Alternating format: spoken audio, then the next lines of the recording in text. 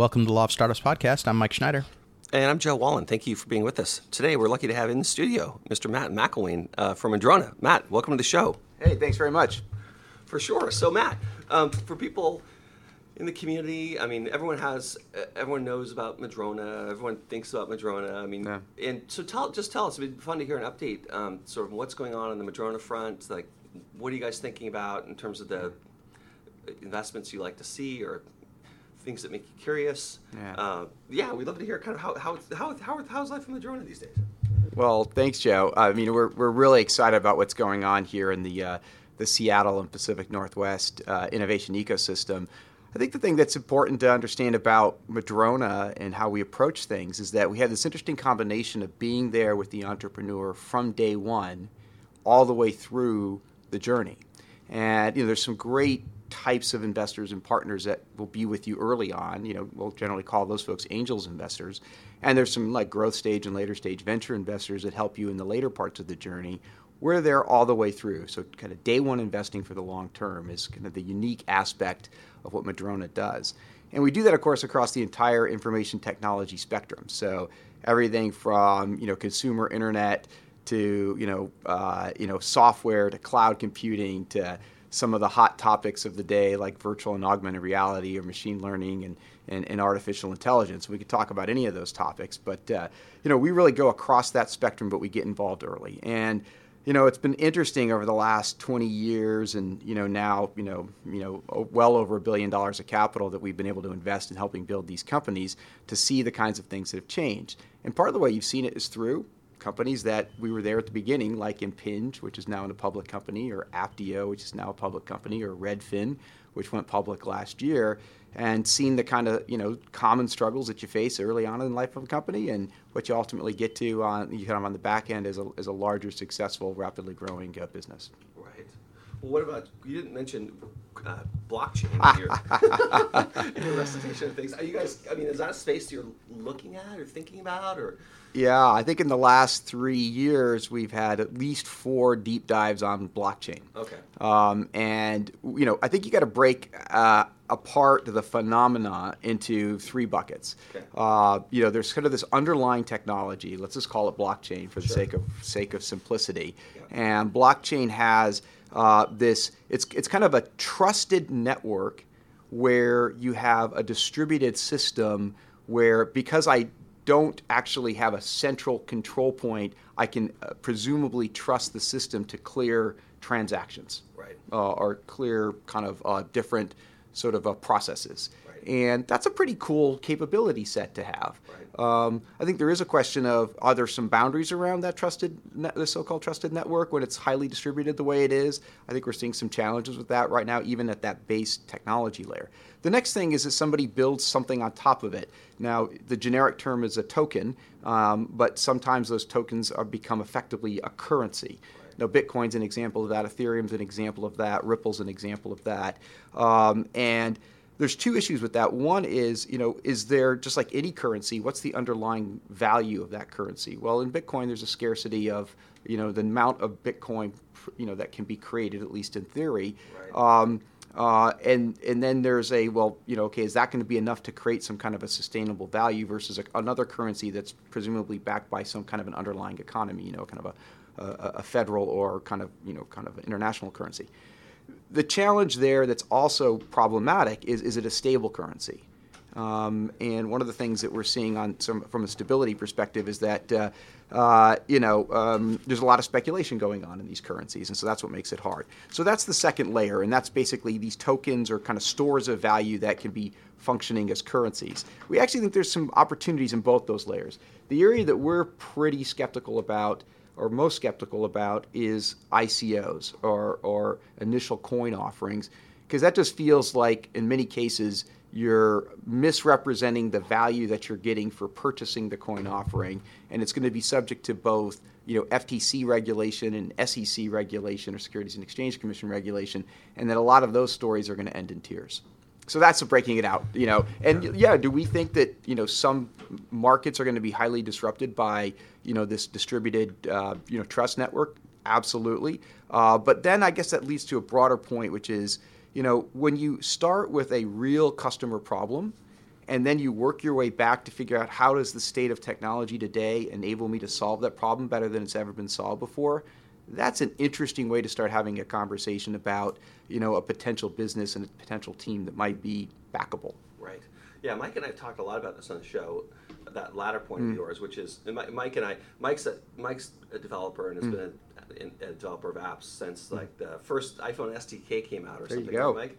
So you've been building apps for a long time. So Mike's really, but anyway, I love this idea. We talk about this idea a lot of like, hey, you've got to figure out what the real pain problem is you're solving. Yes. And then, technology is awesome, and you can do all sorts of really nifty and cool things. But if you just start building a nifty and cool thing without figuring out what's the fundamental problem. Well, yeah, that's absolutely right. And let's take another example. I mean, machine learning and artificial intelligence. We in our first company that we invested in, in the space, was a company called Turi. It was founded by Carlos Gestrin, who's the Amazon professor of machine learning at the University of Washington. He knew a lot about the space, and he and his PhD students were trying to train these different, machine learning models, and they found that there was no good, simple system for doing that. And so they created this system. They open sourced it. It was called GraphLab, and lots of people started using it. And before you know it, they realized that they were solving a real problem of folks that were trying to build a machine learning model, basically on their laptop, and then ultimately wanted to deploy it somewhere like in the cloud, like in AWS. That was a real problem that needed to be solved. It was early days of machine learning, and they wanted to sort of democratize machine learning in a way that people could turn their legacy applications into intelligent apps or just build new intelligent applications from the get-go. Right. Brilliant idea. Ended up getting bought by Apple, and now all of us that have iPhones, and Mike being an iOS developer, there's the ML kit inside the development platform for any for the Apple iPhone, and those guys have been those guys meaning the Dado Turi team have been critical in helping Apple become more machine learning forward. Wow. Yeah, that's a good story. Yeah. That's a good story. So Mike and I talked a lot about crypto on the show too. Yeah. And so I'd be curious. So you said you've taken 4 deep dives. Does that mean you've taken 4 really good solid looks at prospective investments in those places and then haven't done an investment yet? Yeah, we haven't done an investment yet. I think it's probably clear to say that we probably should have, somewhere. And there's some angles on it that I think have had more success than we had originally anticipated. So just to be candid about that.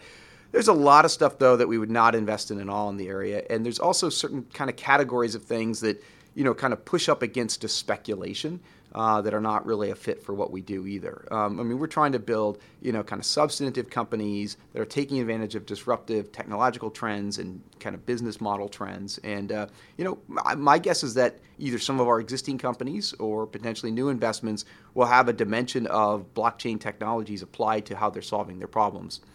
But nothing to announce at this time. Right. Okay. Yeah, one of the things that's tricky about the blockchain is, it sounds like it's very disruptive technology, and it's really interesting technologically, what it will enable. But when you're trying to think about what companies will benefit from it, it's a little bit hard to pin it down because, this decentralization and taking the trust out of the equation. Those types of things have never really hindered companies.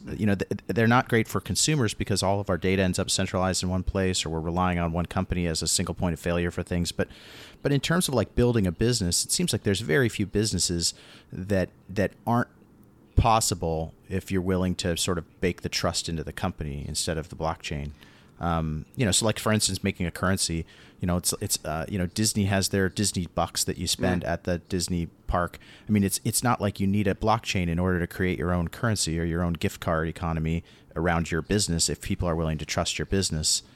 So it's like, so what does the blockchain do for companies like that potentially could already issue their own, credits or be that centralized place. In fact, as a business, you're probably better off being the central location for that stuff. The decentralization maybe doesn't even benefit you that much. Certainly doesn't benefit. It's hard to figure out who wins. That's right. Doesn't benefit Disney in all likelihood. I think that there's some interesting things with digital assets. So like if I got Disney characters and I can authenticate that this is a version of this character and you have rights to use this version, and maybe you have a version that's dressed or decorated or equipped in certain ways. So I think areas like kind of differentiated content like the Disney, you go into gaming and even esports potentially. I think there's some areas like that where you could have a lot of power from both blockchain technologies and digital stores of value and authentication of the value of a digital good. So we'll see where that one goes. I could see it being more of a lower layer. Like, so people are thinking about this stuff in terms of how do we create a currency, or how do we use a blockchain technology to facilitate, creating a new thing or a new company. But it seems like maybe the value of the blockchain will be more about kind of programmable money and creating this additional layer on the internet where people can build applications that can buy and sell things or exchange value with each other without having to work through any centralized authority. Because it's distributed and because you don't have to trust a single other company, maybe it'll be more like a open standard, kind of like how people would build websites. Maybe it enables a different type of application that doesn't where computers can exchange value more easily. Yeah, maybe there's something there. It's hard to predict what that would look like. Could be, but I think this is another good example of how things get overhyped or maybe are underhyped. And I think this area is overhyped. Arguably, AI and ML is overhyped, but I guess if a little bit when we talk about this idea of sort of the future of applications, sort of the setup there is there's really kind of 4 layers of that. Okay. And the bottom layer is infrastructure, right, which is the boring stuff. And yet it's not so boring that 10 years ago the cloud really didn't exist, and today AWS is an over $20 billion a year revenue business. And that's right in our backyard here, of course. And what's even more interesting is infrastructure is going from cloud to this whole thing that we'll generically call serverless technology, which is just a massive disruption of how applications are built and run and can scale and do different things. And there's different terms like microservices and serverless and event-driven functions. We don't need to get all in the weeds on that. But just at that layer, the next 10 years is all about, let's call it serverless. You go up the next layer of the stack and you got applications, right? And 10 years ago, people kind of looking at you crazy when the guys at Concur and Salesforce were really fully embracing software as a service. But now most of the apps we use are software as a service. And so that's been a massive change in the last 10 years. Next 10 years is about these intelligent applications. So that my app is not just software, but it's really dataware. It's really the idea I've taken data, I've trained models, those models make predictions, and those predictions are embedded into the apps I use. And before you say, wow, that seems crazy and abstract, what is Spotify?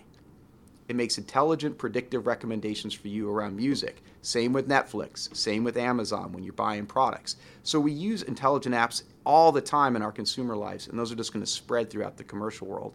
And then finally, at the top layer of the stack, because the fourth area is a little bit different, but at the top layer of this sort of application stack is the idea of how I interface with the data and I interface with the app. And we're going from type, which was 10 years ago, touch is today, to multisense. We're going to vision, we're going to gestures, we're using voice. There's a kind of a multi-sensory way that we're interfacing with content and compute. That's going to just revolutionize the way we interact in the next 10 years. So that's a big bucket of things. And the last piece, of course, is that how do I combine my digital world and my physical world, a la the Amazon Go store or even the Amazon bookstore, or I guess, Prime Foods, which some people call Whole Foods, which are all different variations on the digital and the physical coming together in innovative ways. Yeah, that's pretty fascinating. So this is, so tell me, like, the kind of the current Madrona fund right now. Yeah. Kind of where are you guys at in that cycle? Are you guys in the middle of a current fund, or where are you sitting right now? Yeah, so we raise a new fund every 3 to 3.5 years. Okay. Our last fund was in 2015. Okay. So the math would suggest that we'll do that again this year. Okay. The way we do it is we raise our fund and then we say, we'll let you know when we need to start using it. Right. And then, when we need to start using it, we'll start using it. What I mean by that is, going back to this idea of being there from day one for the long term, right. Those companies I was referencing that went public, their average age when they went public was like 11 years old. Okay. So that's a long time if you were there at day one. Right. And that also often means that you've needed a lot of capital, a lot of, kind of hands-on value add. And so when we make initial investments, we might put, $3 to $7 million into a Series A, but we reserve a ton of capital from that fund to support those companies all the way through the journey. Right. So, we're on Fund 6. It's a $300 million fund. In all likelihood, at some point, there'll be a Fund 7, and it'll probably be a similar size fund, and we'll continue to keep doing what we're doing. We think of our team as having, the investment professionals, as well as a group of what we call our value-added team. Right. And those are folks that help you with strategic communication, or they help you with talent, or they help you with, kind of operational scaling or tactical marketing. There's a whole bunch of important areas that are that we can add value, but most of the time the value needs to be added by the entrepreneurs and the teams they build, the full-time teams. Right. We're just there to be, kind of really, active, engaged, hands-on support. Right. Yeah, but that's a nice feature, right? Mm-hmm. I mean, you get some, if Madrona is willing to invest, you get some funds, which is great, but you also have this support system, and the support system extends beyond just some smart investment professionals. There's also people who can help with finding people to bring to your team, or helping you with communications. Or how big is that within the firm of Madrona? How big is that group of people who help with those other things? Yeah, no, that's a great question. There's about 8 people on that team that are dedicated to that. And then I think we feel like all of our investment professionals, so that's the the managing directors and the other kind of principals, kind of senior associates and whatnot. We're all there to be helping our companies. Sure. And so just last night I was making an introduction for one of our CTOs to one of the senior product people within Amazon Web Services, because there was a topic that they should be talking about, and making those kind of connections is important. I'm heading over to Microsoft this afternoon to meet with some folks that we are, partnering with some of our companies on. And so there's a lot of connective tissue, and you should expect that from your partners that are, kind of investing capital and time and know-how into helping you build and turn your company into, the best it can possibly be. The other thing is that we're big believers in the ecosystem. And so, we want not only the Madrona portfolio companies to be helping one another, but more broadly, the whole ecosystem to be helping one another. And so that's why, we've been the largest investor in Techstars in Seattle over the last many years. Right. It's why we have our own Madrona lab that, kind of creates, Mike Fridge and his team do an incredible job there, iterating on ideas, connecting with talented people, and occasionally something comes about that gets spun out of the lab. Right. But we're also investors in Kernel Labs and Pioneer Square Labs, which are 2 other really great labs in town. And we're also involved with a bunch of the angel community to create this broader ecosystem so that we can lift kind of the pie of innovation for the whole community. And back to something that Joe, you and I were talking about earlier, the whole idea that Seattle now, here's the way to think about it. The 5 largest by market cap companies in the world are technology companies. 3 of them are in Silicon Valley, 2 of them are in Seattle. Right. And so you're like, wow, we've got 40% of the largest companies and the most innovative companies in the world right here in our own backyard, and that's just a starting place. Yeah. And Microsoft, I think, has had a terrific, kind of a sort of repositioning and momentum to them the last 4 years under Satya's leadership, and of course Amazon continues to innovate in all kinds of areas. But what's also interesting is Google has over 3,000 employees here. It's their second largest engineering office in the world. We spun a company out of Google a year and a half ago called Heptio, which is the team that built this layer to manage those serverless, applications we were talking about before. Great team, but it's really fun to see that it's not just people coming out of Amazon's or Microsoft's, but it's the Googles and Facebooks and Apples now that's growing their presence here, partly by buying some of our companies. But then you got these great serial entrepreneurs too. So it's a really cool ecosystem. Oh yeah, it's a great thing. Hey, I was remembering this morning that great debate we had. Remember that debate? Yes. So Mike, I don't know if you remember this or not, but a few years back, I don't know how many years ago, there was a statewide initiative to put an income tax in place in Washington State. And I forgot who was the instigator, but somehow I managed to get you and Lou McMurran to debate Bill Gates Sr. and Nick. Yeah, that was fun. In the big conference room at Davis Wright, and we had King 5 there, and we had a pretty good group. I mean, we had a couple hundred people show up, and or maybe it was 150 or something. But I thought it was a really good debate. Yeah. It was a really good discussion, and so it's fun to look back sometime because that was 2010. Okay. That was almost 8 years ago. That debate took place in the summer of 2010. That initiative was on the ballot, and the initiative was to create a state income tax, and to fund education was kind of the principal pitch.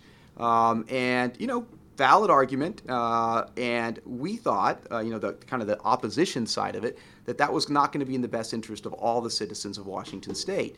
And so it's interesting to see what happened. That originally, when it was polled, everybody thought it was going to pass. And it ended up losing 64% to 36% in the state of Washington.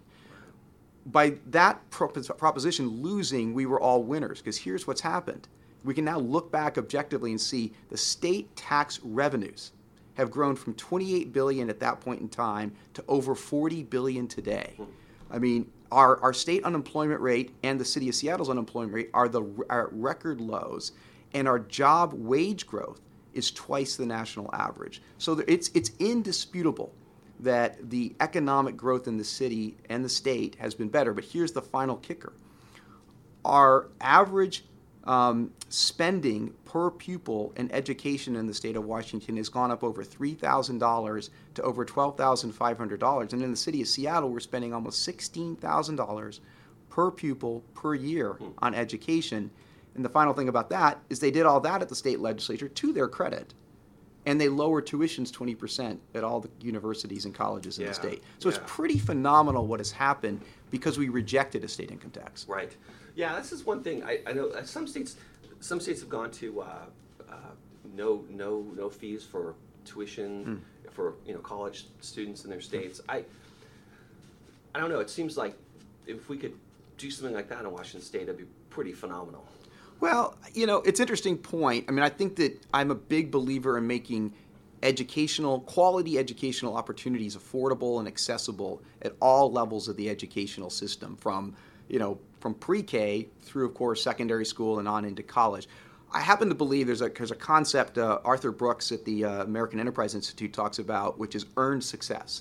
I think that for all of us, if we had to work, and often part of that work element is pay something for something, we value it a lot more. Right. People can disagree with that philosophy, but that I find that in my own life experience, my dad was the first person in his family to go to college. My mom never went to college. They met in the military. So a lot of my life has been working my way through different opportunities, taking advantage of them to have some, with a little bit of luck, some success. And I think that people feel good about that. They feel like they're making a difference. Part of that is working hard. Part of that is, the things that you pay for, you value more. So I think we want to make it affordable and accessible. I don't know if free is necessarily the best approach to that. Right. Yeah. Well, Mike, maybe I think there's something related to the blockchain and funding education that's possible. There. They should put it with that. Have you ever looked at that GET program? That's been a while since I've looked at it, but the University of Washington and I guess the regents and their system, it's kind of an interesting investment proposition where you can prepay for credits at universities in Washington, and it's kind of an interesting investment because generally speaking, you think of tuition as kind of constantly going up. Like it's hard to imagine in 20 or 30 years that tuition would be much, much lower than it is now. Although I guess, if you bought into the GET program and then they decided to make tuition free or really low cost, you'd be sort of out. It's an interesting vehicle. I haven't bought any of those credits, but I know people. Yeah, no, it's a great program actually, and you're actually getting at one of the things that was interesting by lowering tuitions. Actually, the state, I think, saved some money because the state was on the hook to honor those GET program credits. And by not keeping on the rate of increasing tuitions, in fact, lowering them, it actually helped them fund some of the students that were, in fact, years later having bought the GET credits when their kids were a lot younger and now were going to school. So I think that was a funny kind of budgetary thing, the way that worked out. But, it was smart to do it that way. I think that there's lots of places where we do need to invest. And, whether that's, infrastructure, whether that's education, certainly housing. I mean, economic growth, just like growth in a company, things break and things run out of capacity. And so I think, we got to take... Streets crumble. Streets absolutely. Streets in Seattle. My son the other day, my youngest son was like, so exactly why do potholes happen, Dad? I'm like, well, as we got into that conversation, but yeah, you do need the resources. Now, to bring it forward on this tax thing, not to belabor it, so now the Seattle City Council passed an income tax for the city. And the reality there, so some of the folks that, were involved with the state income tax thing kind of came back together on the reality there is it's just against the law. I mean, it's against the state law. We've already had a county judge find in favor of it being against the law. In other words, invalidating it on legal grounds because both, the state has to say that a local government can create a tax on something. And then secondarily, there's actually a state provision from 1984 which says you can't tax income, at a local level. So I think that's going to sort itself out in general. But I think there's a philosophy of, are we trying to create a bigger pie, and then of that bigger pie, i.e. growth in tax revenues, are we investing it wisely to help the broadest, kind of reach of our community? Right. Yeah, these are all difficult, hard questions, right? Yeah. I mean, there's no really good answer. There's not. Although I do wonder, as I drive around Seattle, it just seems like all the streets are just in poor repair. And I wonder what the plan is for this summer. Hopefully there's a lot of road work improvements that are scheduled. I imagine there is, but who knows? When you have all these big towers being built and these big trucks coming in, the roads just take kind of a beating.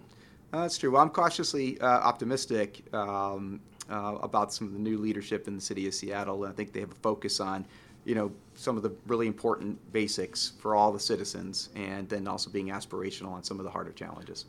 Right. So, Mike, getting back to the future of apps, let's talk about that some more. So, Mike, talk to us about kind of how you've tried to evolve your app and how that kind of fits in with Matt said about the future of apps and how you think about them. Yeah, it's probably a good opportunity to say. These things, we tend to put these things out a couple of weeks after we record them, but so I've been talking on and off since we've been doing this show for a few years. But in the past 2 years, I've been building this software as a service based meditation platform. That's kind of the evolution of the apps that I sell on the App Store. So I've got this line of meditation apps that have been selling on iOS and Android for almost 10 years. We've got a pretty big user base and people like the apps, but they're following kind of an old model where people pay once. And so for the last couple of years, we've been building a larger platform, kind of like a Netflix or Headspace or Calm type of a platform. But in order to support the subscription model, we felt like we kind of had to build this larger web platform as opposed to something that exists primarily as an app. So anyway, that launched for people that have been kind of following that journey through side comments on the podcast. It's live and we launched at the beginning of this year. The app's called Holistrio. You can find it at holistrio.com. Maybe we'll put a link in the show notes. And it's live on the App Store and on Android. And it's we've kind of did our first initial push and got our first batch of paid subscribers, and so things are kind of up and running. So if anybody wants to check that out, I'd love for you to take a look at it. But that's kind of part of a larger look at sort of where apps are going. It's difficult to sustain an app business without a subscription model at this point. It's just hard. Yeah, I think that's an interesting point. Yeah, that's a really good point. And subscription is a big part of how business models are changing. And what's interesting about that is if you can get the subscription model going and you can have a very high renewal rate, you can create incredible predictability in businesses, which allows you to be financed in different ways. And we've got an incredible company called Smartsheet, which is modern collaboration for teams that has millions of users and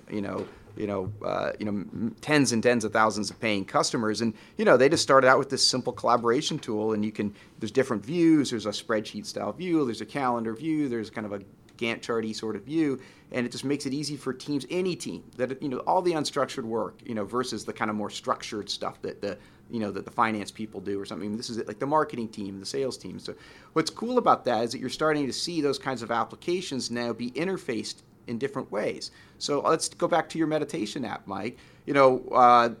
I don't think it's too far down the road where, I'll want to be able to ask for, kind of what's my daily, Alexa, what's my daily meditation, or, something like that. And, maybe initially you can't, charge for that subscription, but as you have a following, folks will, be willing to pay for that subscription. And even better yet, with some kind of a camera/image type of Echo product like the Echo Show, there's actually not just a voice, or there's not just a sound component to the service, but there's also a visual component to the service. So those kinds of innovations, I think, are going to, kind of come down the road here pretty quickly. Yeah, the Alexa stuff is already, you can sort of build an Alexa app right now that dovetails with a subscription service, but it's the trickier part is, educating customers on how to enter their login information through the Alexa app. It still needs a bit of evolution, but it's not a bad way. particularly when you're talking about a subscription service, you want people to be able to access the thing they bought from as many places as possible. And the Alexa speaker, particularly since in my case, the content that we distribute is primarily audio, it's a really good fit for something like this, a smart speaker. It's one of the things that I should mention that I found to be kind of interesting and surprising.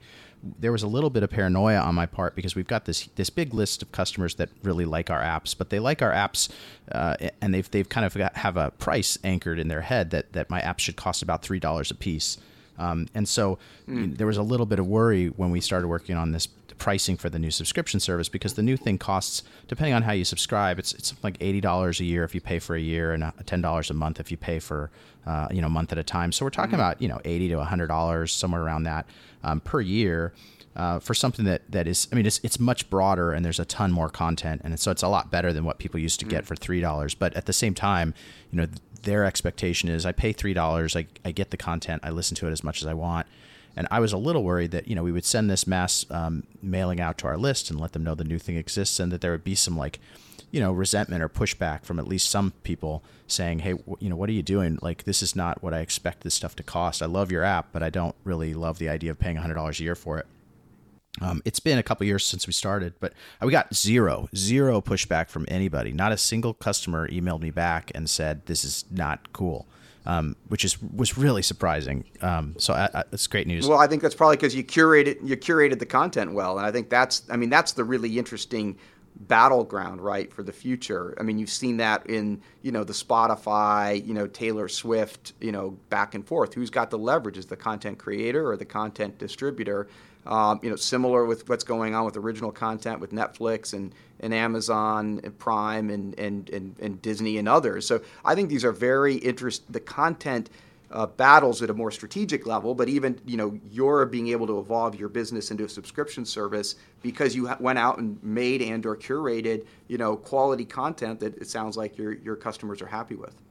Yeah, and I think it also just speaks to maybe the evolution of the marketplace and how comfortable people are with subscriptions. I know as a customer, I don't love it when I see something as a subscription as opposed to a flat fee. But I think the appetite for that sort of thing has changed a bit, and people have become a bit more accustomed to it. And so I feel like it's, we probably should have launched this thing several years ago to get ahead of it. But I feel like we did launch it at a time when finally the market is a bit more accepting of the model, which is nice. Well, just to back that up with a few interesting facts, if you take the music industry, 2016 was the first year in almost 15 years the music industry revenues grew. It was also the first year ever that subscription revenues were more than 50% of all music revenues. Wow. And then the last thing is that the average consumer who had one of those subscriptions listened to 40 different artists on the typical month. Wow. So there was more variety, selection, and discovery that was going on through those subscription services, which is ultimately not only good for the consumer but good for different artists that are hoping to be discovered, and so they want to go through those kind of channels like the Spotifys and Pandoras. Right. Yeah, that's fascinating. Well, so if people want to get in touch with you, just email you at your Madrona email address. It's and say really hi. simple, Matt, M-A-T-T at Madrona.com. Yeah, feel free to, if I'm not the person who's best equipped to answer the question or look at the type of company, we'll make sure you get in touch with the right person. Yeah, great. And that's for I was going to say for folks out there that are starting companies that maybe don't know someone at Madrona already. What is the best way for them to approach you all if they wanted to pitch you for investment, or what's the best path look like for that? Should they reach out to you, or is there a kind of an intake process, or what do you recommend for folks that are trying to get to know you guys? Yeah, there's a few things. We do have kind of general let us know about your company, and one of our team will take a look at the overview, the materials. I think we also, a lot of times, folks like yourselves that are kind of longtime friends and trusted partners, and say, hey, we've got this company, we think it's a good company and a good time for you to meet. That's really valuable to us. But we also want to be accessible, and if people want to reach out, they're welcome to do so. And we'll try to figure out how to be best helpful. I think back to that idea, we're trying to build a bigger pie here in this ecosystem. We do want to be helpful, and in folks thinking through the different ideas that they have in the stages of the companies that they're at. That's great. Well, thanks for taking the time to be on the show. It's been really, really interesting. Thank you very much. Yeah, it's great to have you here. And on the Seattle income tax thing, so that's, I know you formed an advocacy group. Yeah. And where if people want to learn about that, what's the easiest way for them to find that site? Well, thanks for asking. So it's called the Opportunity for All Coalition. Okay. So Opportunity for All is the website, and that's the place to go. And yeah, where that specifically stands is, as I mentioned, the county judge found in our favor, so invalidated the law, and the city has now appealed that to the state Supreme Court. And that's going to go straight to the Supreme Court? Well, I actually think it's been appealed to the state Supreme Court. Our hunch is that the state Supreme Court will actually send it to a statewide appeals court first.